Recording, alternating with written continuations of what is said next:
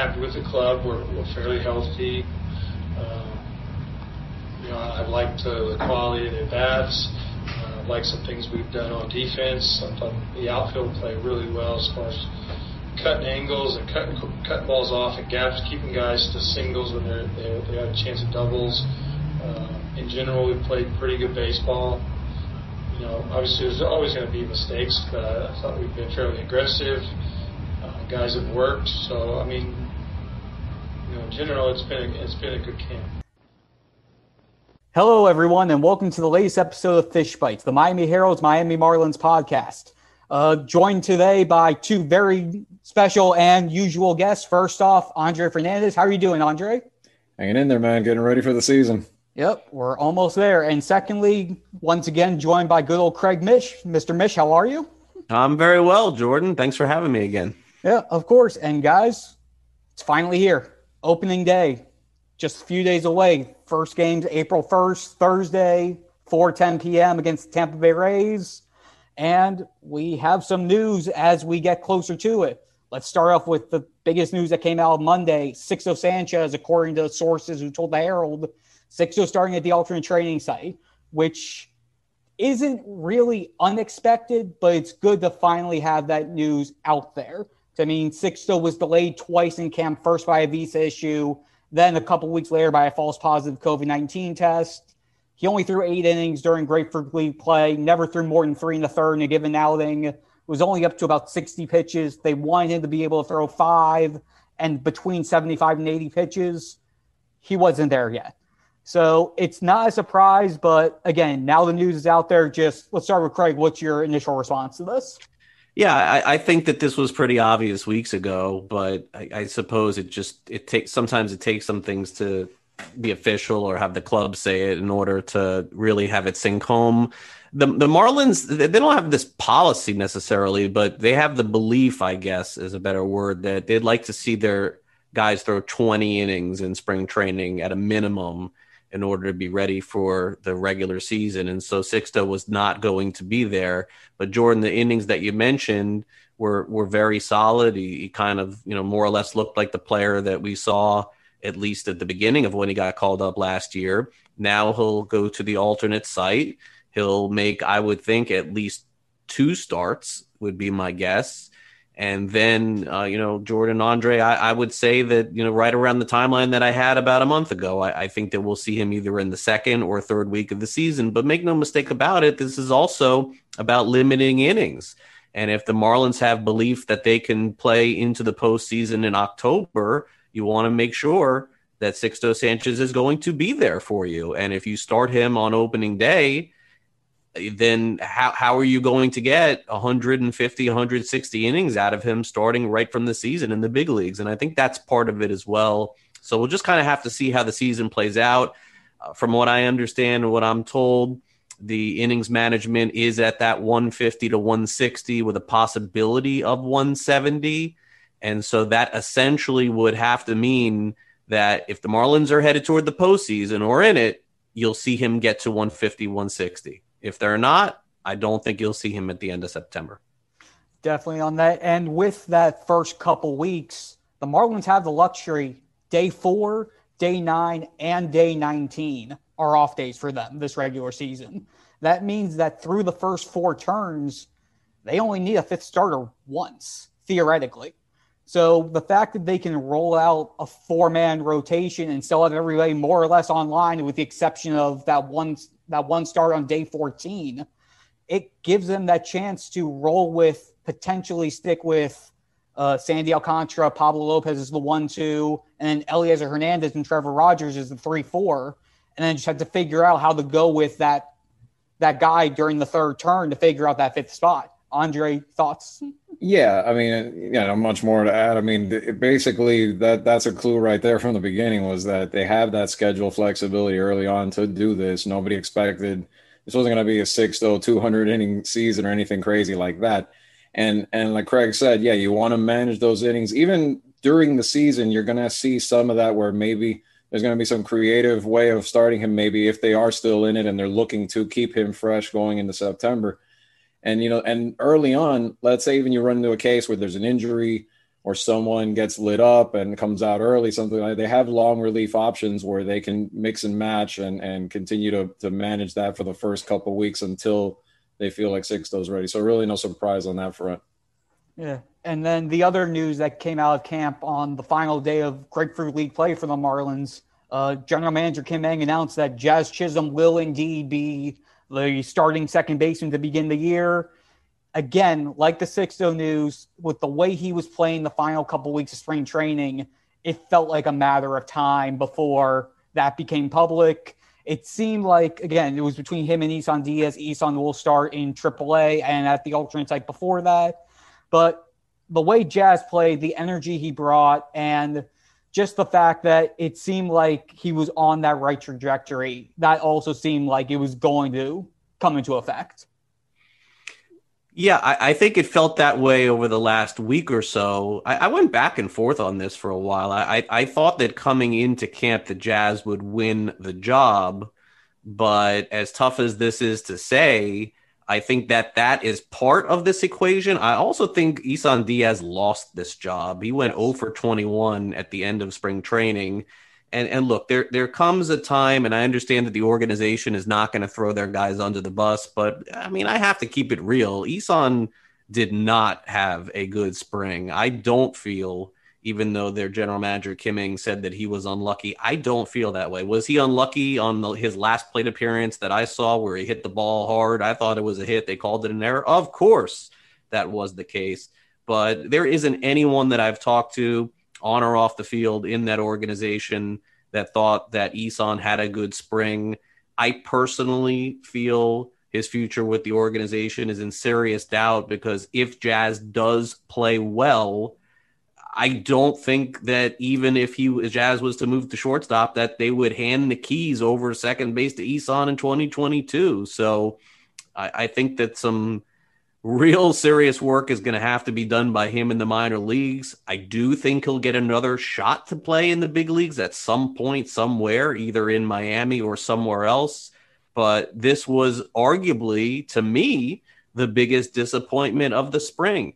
Andre Jordan, guys, Jazz had no AAA experience.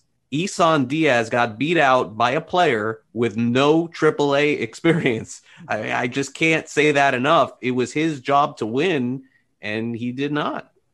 Well, Jazz's tools and his versatility, I think, showed. I mean, I think that's what we've expected from. We've been hoping to see from this kid. It's finally showing, and then that was his job to lose. You're right, and now they're saying they're going to give Isan Diaz reps at third. I mean, it's good to say that, but can he excel at third? Can he play well at third? Would increase his versatility. But I think this opens the door, like you're saying, in the long run. Now you look at second base down the road. Is that Jose Devers' job eventually?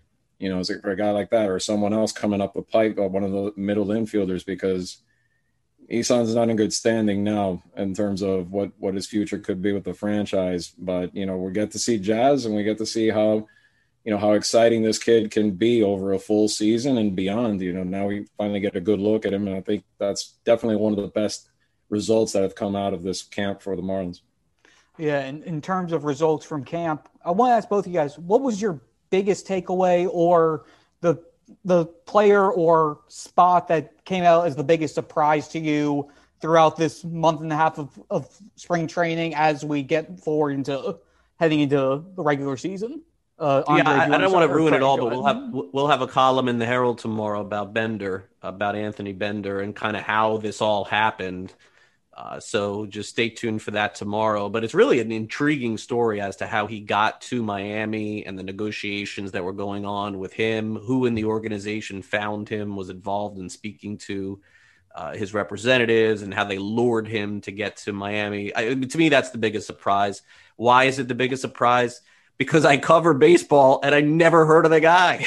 I never heard of him. I can't sit here and tell you that I knew who Anthony Bender was. And I feel like I have a good grip on not just 25-man roster, 26, excuse me, but like 40 guys deep. You could give me Seattle. I think I could name their team. But I had no idea who Anthony Bender was, and he was fantastic. So to me, that's the biggest surprise. And I think that anybody who follows me knows that I would love to see and find a way for Garrett Cooper to play every day. I don't know that that's in the cards. I mean, I think everybody knows that by now. But, I mean, not having the DH is certainly crushing. But how anybody could have had a better spring, I don't know. With his numbers, both statistically and also the exit velocity off his bat, Aguilar's been really good too. I get it. I understand kind of what they're going through, Andre. But to me, I gotta find a way to get Cooper as many at bats as possible this season. I have to find a way to do that. I don't know how the Marlins are going to do it, but that's what their goal is. Yeah, I mean, it's a shame, and it's a shame because I think by now DH should be universal for many reasons, not just this case. But I'm going to go with Zach Pop, and I know Jordan loves this kid, and he loves what he saw in this kid all camp. He kept telling me about it, and I think, the fact, not that he made the roster, because we knew with Rule 5 he probably would anyway, but just the performance and the value he could bring to this bullpen. He looked solid. He looked sharp out there, attacking the strike zone pretty much throughout every appearance he made. And again, it's a good addition and someone that they're going to need, going forward to see if they can complement that rotation. So definitely, I think that's one of the pleasant surprises for them when it comes to a guy that was a little bit off the radar too. And then for me, I'm going to go with a guy who was a little bit more known, made the debut last year, but the improvement of Trevor Rogers really stood out to me during camp. I mean, we knew he was competing for one of the back end spots, but 29 Ks in 19 innings. He's bulked up a little bit. Don Mattingly's mentioned just the growth of his neck, I think 3 or 4 or 5 different times. And he just seems to have found a groove. I need to see a little bit more of him when he has runners on base and he's pitching out of the stretch. That's really where he got hit hard last year, was when he didn't have the clean innings. But he passed the eye test, at least to me, early in camp, or at least throughout camp. And I'm looking forward to seeing how he builds off of an up and down season last year and a pretty good spring this year as he goes into his first full season. And then obviously just how they handle the rotation in general, I guess that sort of fits in as well, when you consider the fact that it's a lot of talent, a lot of young guys, but outside of Sandy Alcantara, they don't have anybody who's pitched a full season from start to finish. So how they handle that, how they handle moving guys up and down to make sure everyone stays fresh and makes it through the season. We already saw what they're doing with Sixto, but it just makes it very interesting to see how Mel Stoudemire Jr. can keep their innings in check, keep their performance in check, and find ways to make sure everybody's healthy from start to finish, which that's going to be a key for this team. And that's where it's unfortunate what happened with Gio, because that was someone they were counting on to add some of that depth, especially starter innings, that sort of thing. And unfortunately, it didn't work out. Yeah, I still think, if I had to guess in terms of 6 through 7 or 8, I suppose Nick Neidert ends up being their 6th starter. Yeah. Braxton Garrett would probably be their 7th. And I know that we've seen a lot of Daniel Castano, and maybe, maybe he is their 6th, 7th, or 8th. But I think those 3 names, am I missing anyone? I hope not. I think those are the main 3, yeah. Yeah, I think those, like if we're going deeper, that's kind of the way that we're going with that. And then, I don't think Ross Detweiler will start, but he has started in the past. And then, of course, at some point, guys, we'll be asking Donnie, will they use an opener? It happens every year. They never do. But I guess that's also a possibility. But Jordan, you're right also on Trevor Rogers. That's the one player I would say from my contacts within the organization universally that everyone is the most excited about going into the season. And if I'm not mistaken, barring some miracle, we'll get to see him Sunday against the Rays. So super excited to be at that game. Definitely. And with the opener, they have John Curtis, who did it last year. And they also potentially have that swingman with Paul Campbell, who was a starter in the minor league. He could always, I know they're going to probably have to use him as long relief primarily, but there is also potentially the opportunity, if they need to have him make emergency starts as well. And he'll already be on the 26 man. Yeah, and listen. I mean, the way that the Marlins are positioned, and the way that the roster is positioned, there's no doubt that I'll be more bullish on them this year than I have probably in the last 3 or 4 years. I've watched a lot of the games either in person or on television as much as I can. This has been a tough spring for me and really for everyone. We can't get in front of any players, executives, scouts, nothing. It's been extremely difficult only to watch. I'm not huge on results, but someone told me the other day that, and I haven't put this out there yet, it's just interesting, that 7 of the last 12 teams in spring training play that have finished with a 70% win percentage have made the postseason in that year.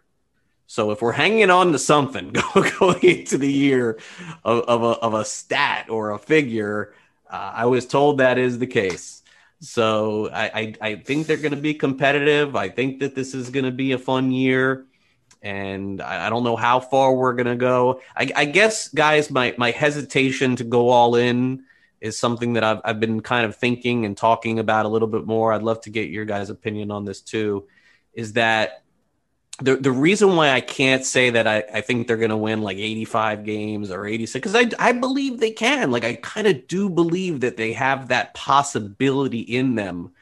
My fear is that you look at the division and they're sitting there on July 31st, guys. And there's 2 teams, let's just say 2 teams ahead of them in the division, and there's several games out, and there's not that expanded postseason. Do they go in that room, guys, and say, okay, Dickerson's a free agent, Marte's a free agent, Duvall's, we can, maybe move him, Anthony Bass. If they do that, what does that team look like in August and September, right? Like, they don't have guys to come up immediately, maybe JJ Bleday, but they don't have a lot of replacement level players that can make me think that would make them a 500 team or better. That's my fear. I don't know if that's quantified, but that's why I'm not just sort of all in on it, because it may be the right move. That may be the right move on July 31st to move your expiring contract players and then go back all in 2022. But that's kind of where I'm at with the season. I think they're going to be good. I don't think they're going to be great, but I can't give them the postseason unless I knew you could tell me on August 1st the team would look the same. Yeah, I've got to agree with you there, Craig. It really is. It's a catch-22, a double-edged sword, whichever cliche phrase you want to use with it. And also a couple other guys, Jesus Aguilar last year before free agency, Yimi Garcia last year before free agency. They have a lot of pieces they could move. And again, we know that they're going to want to see the kids at some point, but if they're in contention, and they've been harping all spring that they're in playoff mode, they're in that push for playoffs, it's hard for them to outwardly justify making all the moves like that if they're as close as your hypothetical puts them. If they fall flat and they're 15, 16 games under 500, yeah, we could easily see something by the trade deadline. But if they're within, I would want to say probably at least if they're within 5 games of a wild card spot, that's really where it puts them in that conundrum, and it's tough. It's very tough. What do you think, Andre? I think that is the right move. I think that will be the right move, and it will be the move they'll have to do probably, because that's probably where they're going to be when it comes to July 31st because of how stacked this division is. And we still have to see if this offense really can click when it counts against the tough pitching they're going to face night in and night out from the division, from other teams around the National League. If it does come together, I think they will be competitive. I'm hesitant to go that far on the win mark. I'm thinking somewhere in the 70s just because of all those factors, and because if they do make that move, the bottom could fall out quick in August and September, affecting that win total. But they're just going to have to prove to everybody, that they can overachieve if they are going to make some kind of a run. But the win total is not going to reflect how competitive this team is. I think they proved that last year, no matter what. And I think the way that they attack, the way that they're aggressive on the base paths, you've seen, some of those factors, the way they hit, the way they pitch. they'll be in a lot of games, even if they're close defeats, let's say, against some of these teams. Because I mean, look at the rotations they're going to be up against night in and night out. It's going to be tough. Yeah, definitely, but it will make for an interesting season, whichever way it goes. And on that note, we're going to take a quick break. And when we come back, we're going to have a one-on-one interview with Miguel Rojas that I was able to do back on Saturday. So we'll get Miggy Rowe's opinion on the club and their 2021 expectations when we come back. Thanks so much, guys. Welcome back, everyone. For the second half of our Marlins opening day preview edition of the Fish Bites podcast, we have a special guest joining us. I had the chance to talk one-on-one with Marlins shortstop and de facto team captain Miguel Rojas this weekend to get his thoughts on the 2021 Marlins, building his brand off the field, and his plans for both the immediate and long-term future. Without further ado, here's Miguel Rojas. I'm going to start off a little bit on the fun side. We've seen your ability to be an interviewer and an interviewee from the Super Bowl and then what our interactions with you. You're on the podcast now. You've done the TV analyst stuff. Should I be worried for my job right now?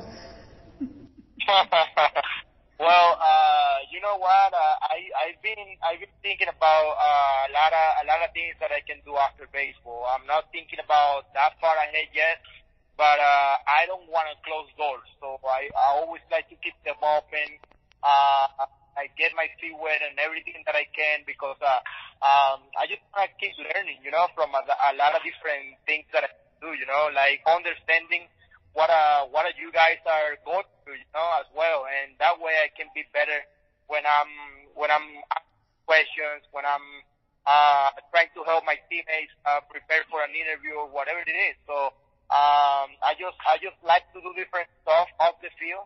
So that way I can continue to grow and be better overall, not just a baseball player, but in the game of baseball. You never know what's going to happen after. I definitely want to manage. I want to be a manager of a team one day. But at the end of the day, who knows what's going to happen after my baseball career. Have you talked with Donnie about what it takes to be a manager, what goes into it, the intricacies with all that? I mean, I know how close the two of you are. Yeah, 100%. I talk to Donnie at least once or two times a year about managing, about who he learned from, the good things that Yogi Berra talked to him about, the good things about Joe Torre, the good managers that he's been around, and a lot of things that he picked from those guys. And now I have the opportunity to pick the brain of Don Mattingly. And the most important thing is being yourself, right? But you get a lot of knowledge from other people, and that's going to make you a complete, not just a manager, but a complete person, baseball person. Yeah, and to go into the bigger thing with everything that you're doing off the field, what is it like being able to see the Miggy Rowe brand start to grow between the podcast, the shoe collection, and seeing that people outside of Miami are starting to recognize who Miguel Rojas is? Yeah, it's important. It's not just for me or my family. It's for the organization as well. You know, like you always do your stuff, and you're not thinking about just yourself. You're just thinking about who you're representing, where you're playing, trying to like bring more fans to our ballpark and follow our organization. That's the main goal right here. You know. Because, I'm gonna make the name, like, for myself playing baseball, you know? Like, if I perform on the field, people are gonna follow me. But, at the end of the day, it's bigger than just your name. It's, who you're representing, where you're coming from. I want people to know about Venezuela. I want people to know about Miami. So, that's why I'm doing all this stuff, so they know where I'm come from, and like how hard I've been working to be in the position that I'm at right now. Yeah, and you touched on fans. What's that going to be like to finally have them back in the ballpark after not having them last year while you guys made that run? What is it going to be like to see them when you get back on the field April 1st? And then secondly, how awkward, weird, eerie was it last year to be making the run you guys did without them in the ballpark with you? Yeah, it's going to be exciting, man. I'm excited to see all the faces Miami again. The guys, been there for the years that I've been here. You know, like it's been a long time since I get here in 15, and I feel like special connection now with fans that have to stay home and enjoy what we did last year from home. Hopefully, we get a lot of fans in the stadium. The capacity, we don't know what's it, but at the end of the day, we're excited to play with fans again because, yeah, like you say, it was pretty quick last year. It was different. We have to bring energy from our teammates, from our families. You know, it was a different kind of motivation. When you go to a baseball game and you have the fans there, that's the special adrenaline that you have every single night or every single day. And we're asking for the fans in Miami to bring it this year because we're going to be prepared. We're going to be ready for an exciting year. And on that note, how important was for you? I know you did the clubhouse presented by Budweiser last year, and just how important was it for you to find that way to bring the fans in when they weren't able to physically be there with you?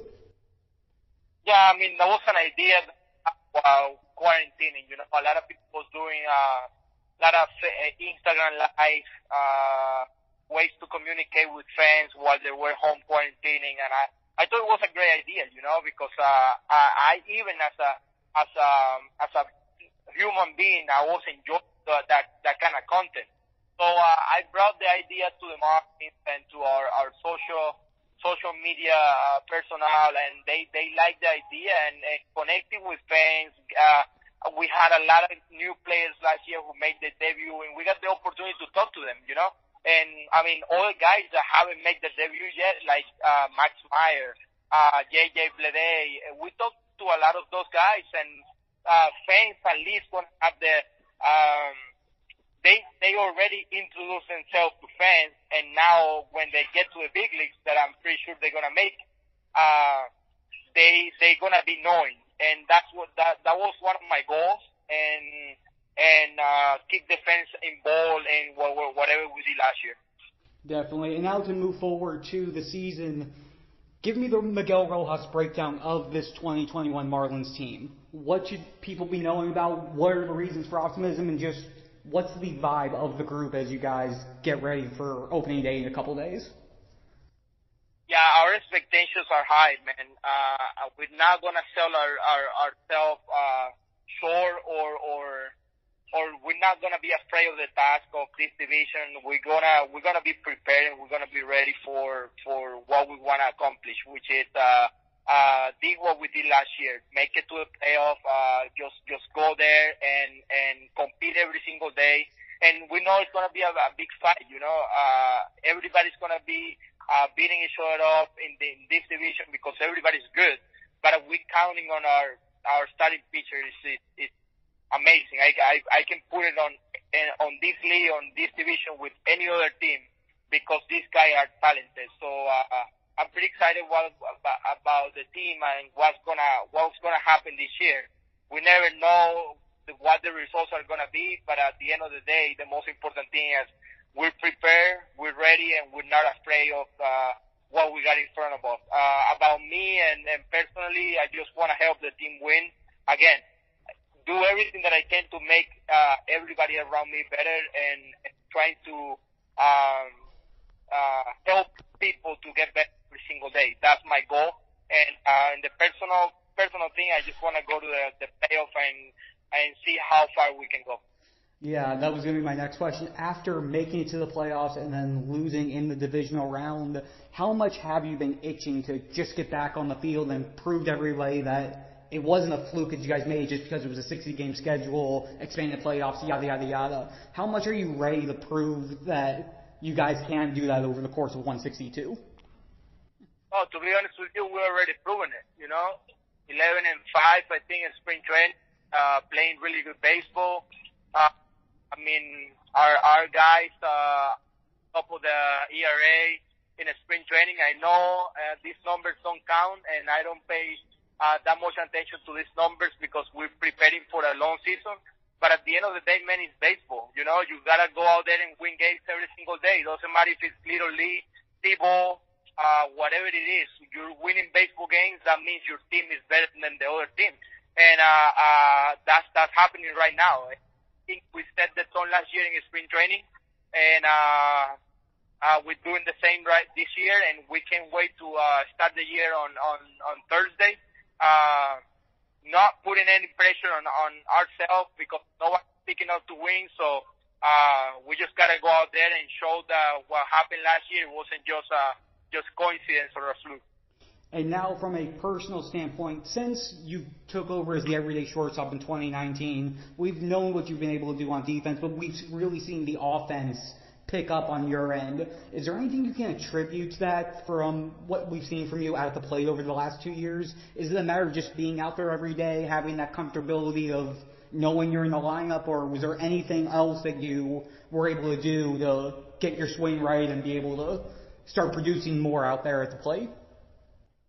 Yeah, I think I continue to learn every single year, man. To be honest with you, I feel like every experience that you have teach you something and give you the opportunity to make adjustments. So I've been making a lot of adjustments to my swing. I know how get myself back when I'm slumping or when I'm not doing that good. I know what drills I can do in the cage to get back to the hitter that I know I can be. And for me, as a goal, I think I just want to be a complete hitter, you know, not just a guy who can hit for power or just put the ball in play or not striking out much and walking.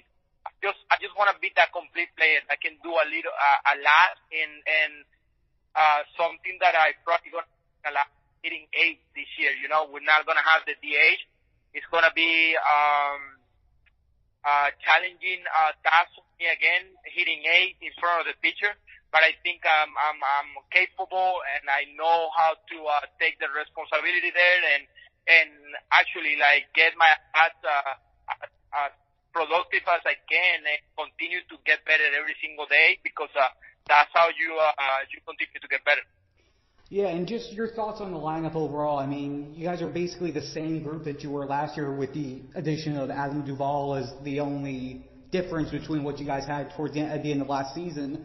How much do you think that continuity is going to help, knowing that basically everybody already knows what everyone wants to do at the plate? You know how each other is going to work. You guys basically know what your lineup's going to look like every day. How much does that continuity help, especially over the course of a long season? Yeah, you got to give credit to the coaching staff. You know, the coaches are doing a great job communicating with us, telling us where we're going to be so we can be prepared. You know, nothing here that's happening here happened for, it's a surprise, you know, happening for a reason, you know where you're going to be, and that's the way that you should feel, you know, you should feel like you're prepared for every single opportunity, and I think that this lineup is going to be worse, and I said it before, because we got a lot of ways to score runs. I think Starling Marte healthy in the middle of that lineup is going to be huge for the whole year for us. We knew that he was a great player, but now seeing him on an everyday basis is unbelievable. The guy can run, the guy can for power, the guy got a lot of Gold Glove defense. So for me, having him right there in the 2-hole every single day is really, really important because he can do a lot of things for us. And well, you know how it is. Aggie, Coop, the guys that driving in the runs are there, and I think our lineup is so deep that we can move guys up and down. But at the end of the day, it's all the credit to the coaches for getting us ready and preparing us for the year. Yeah, and then on the prospect side, I want to just get your thoughts on a couple of the middle infielders in Jose Devers and Nassim Nunez. What have you seen out of both of them during camp, and what really stands out about both of those guys? Yeah, those two guys, especially in this camp, they under 20 years old. Remember, like, these guys are so young, and sometimes it's hard to put in perspective that these guys are in big league camp, playing against big league pitchers and competing against the best in the world, and they under 20 years old, and that's amazing. That's something that it surprised me the way that they carry themselves already. So Really impressive that the depth that we have. It's not just them. We got Ian Lewis coming for minor league spring training and starting soon. We got other guys, Salas from Venezuela. Really excited about that kid too. I mean, the future looks bright, and it's not just pitching or hitting on shortstop. It's overall, you know. Our organization did a great job acquiring all this talent a couple years ago, and now we're seeing that they're getting closer. So I feel like myself need to get better because if not, these guys are gonna expire really soon. Yeah, no, definitely. I've got 2 more questions for you, Miggy. First off, now that you've had some chance for some face-to-face interaction, what's been your early impressions of new GM Kim Ng, and just what have your interactions been like with her over camp? Yeah, it's been really fluid, really good. Kim has been available every single day for us, and one of the things that I pay attention, even when we have all these protocols and the COVID and all that, you know, like we can be like on the same place, like we used to be with GMs and the personnel that work in the front office. She's always around. She's always watching BP. She's always in the game, almost in the first row, you know, and that's important to me. And for me, that's everything because, you know, she's caring about their players and the way that she's watching everything from first hand. That's for me, that's important. And availability, like if she's there, we're always gonna have questions for her, and our communication is gonna be fine just because she's always around, and it's been amazing, and it's been really good so far. Definitely. And then last one, can you just walk us through the position you're in right now? You're in the last year of your contract. I know you have the option for 2022. Have you started thinking about what could be next, or is there any way, or are you going to try to find a way to stay with the Marlins if you can next year? Is there anything you can give us on that front? Yeah, if I want to be here in 2017 when everything started 4 years ago, crazy. But it's been a long time now, right? If I wanted to be here in 2018, even more now in 2021, I will be here for the rest of my career. I always said it, and I'm not saying it just for my mouth out. That's what I feel in my heart. My family and the people in South Florida know that I want to stay here. I know this is a year where I have this option for next year, but I mean, organization knows, and everybody knows that the way that I feel about this organization, and now more than ever, I want to spend the good times and the good years that are ahead. I want to spend it here in Miami. Hopefully, I can stay here, and hopefully, I can see and I can be part of a championship team. Definitely. That's everything. Thank you so much as always, Miggy. I always appreciate talking with you, and fingers crossed we'll be able to see each other in person at some point this season. I know, Jordan. Thank you very much. Yeah.